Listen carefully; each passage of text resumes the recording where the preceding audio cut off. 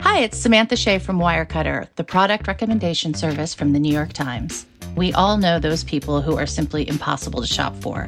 At Wirecutter, we have a huge collection of gift guides to help you find the perfect present. We can help you find a gift for the indoorsy type, a gift for the coffee lover looking to try a new bean, something that's nice but not too nice for the new person you're seeing, the best packing cubes for frequent travelers, for the music-loving dad, try a Thelonious Monk album. We believe there's a perfect gift for everyone, and Wirecutter can help you find it. Check out all our gift guides at nytimes.com/gift guides.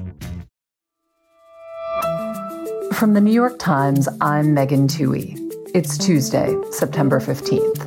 Here's what you need to know today. It'll start getting cooler. You just watch. I wish science agreed with you.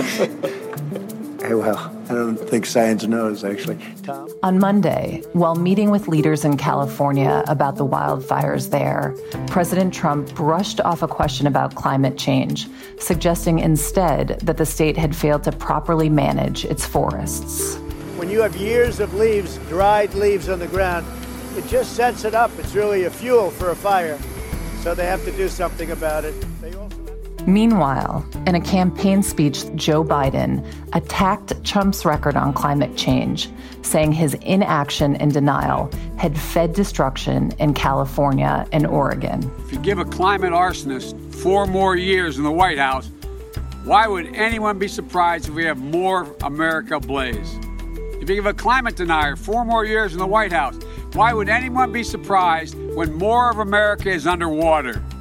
And now that I have a clear understanding of what happened, I have to let you, the public, know what steps I am taking today to deal with our failures. Today is Chief Singletary's last day.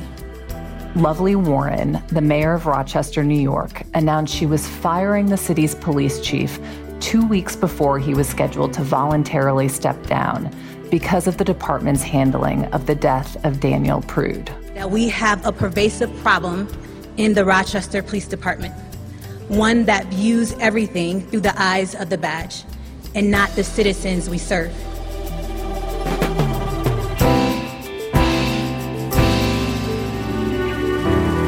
That's it for today. I'm Megan Twohey. Michael Barbaro will be back next week. See you tomorrow. Over the last 25 years, the world has witnessed incredible progress, from dial-up modems to 5G connectivity, from massive PC towers to AI-enabled microchips. Innovators are rethinking possibilities every day. Through it all, Invesco's QQQ ETF has provided investors access to the world of innovation. Be a part of the next 25 years of new ideas by supporting the fund that gives you access to innovative companies. Invesco QQQ. Let's rethink possibility. There are risks when investing in ETFs, including possible loss of money. ETFs' risks are similar to those of stocks. Investments in the tech sector are subject to greater risk and more volatility than more diversified investments. Before investing, carefully read and consider fund investment objectives, risks, charges, expenses, and more in prospectus at Invesco.com. Invesco Distributors, Inc.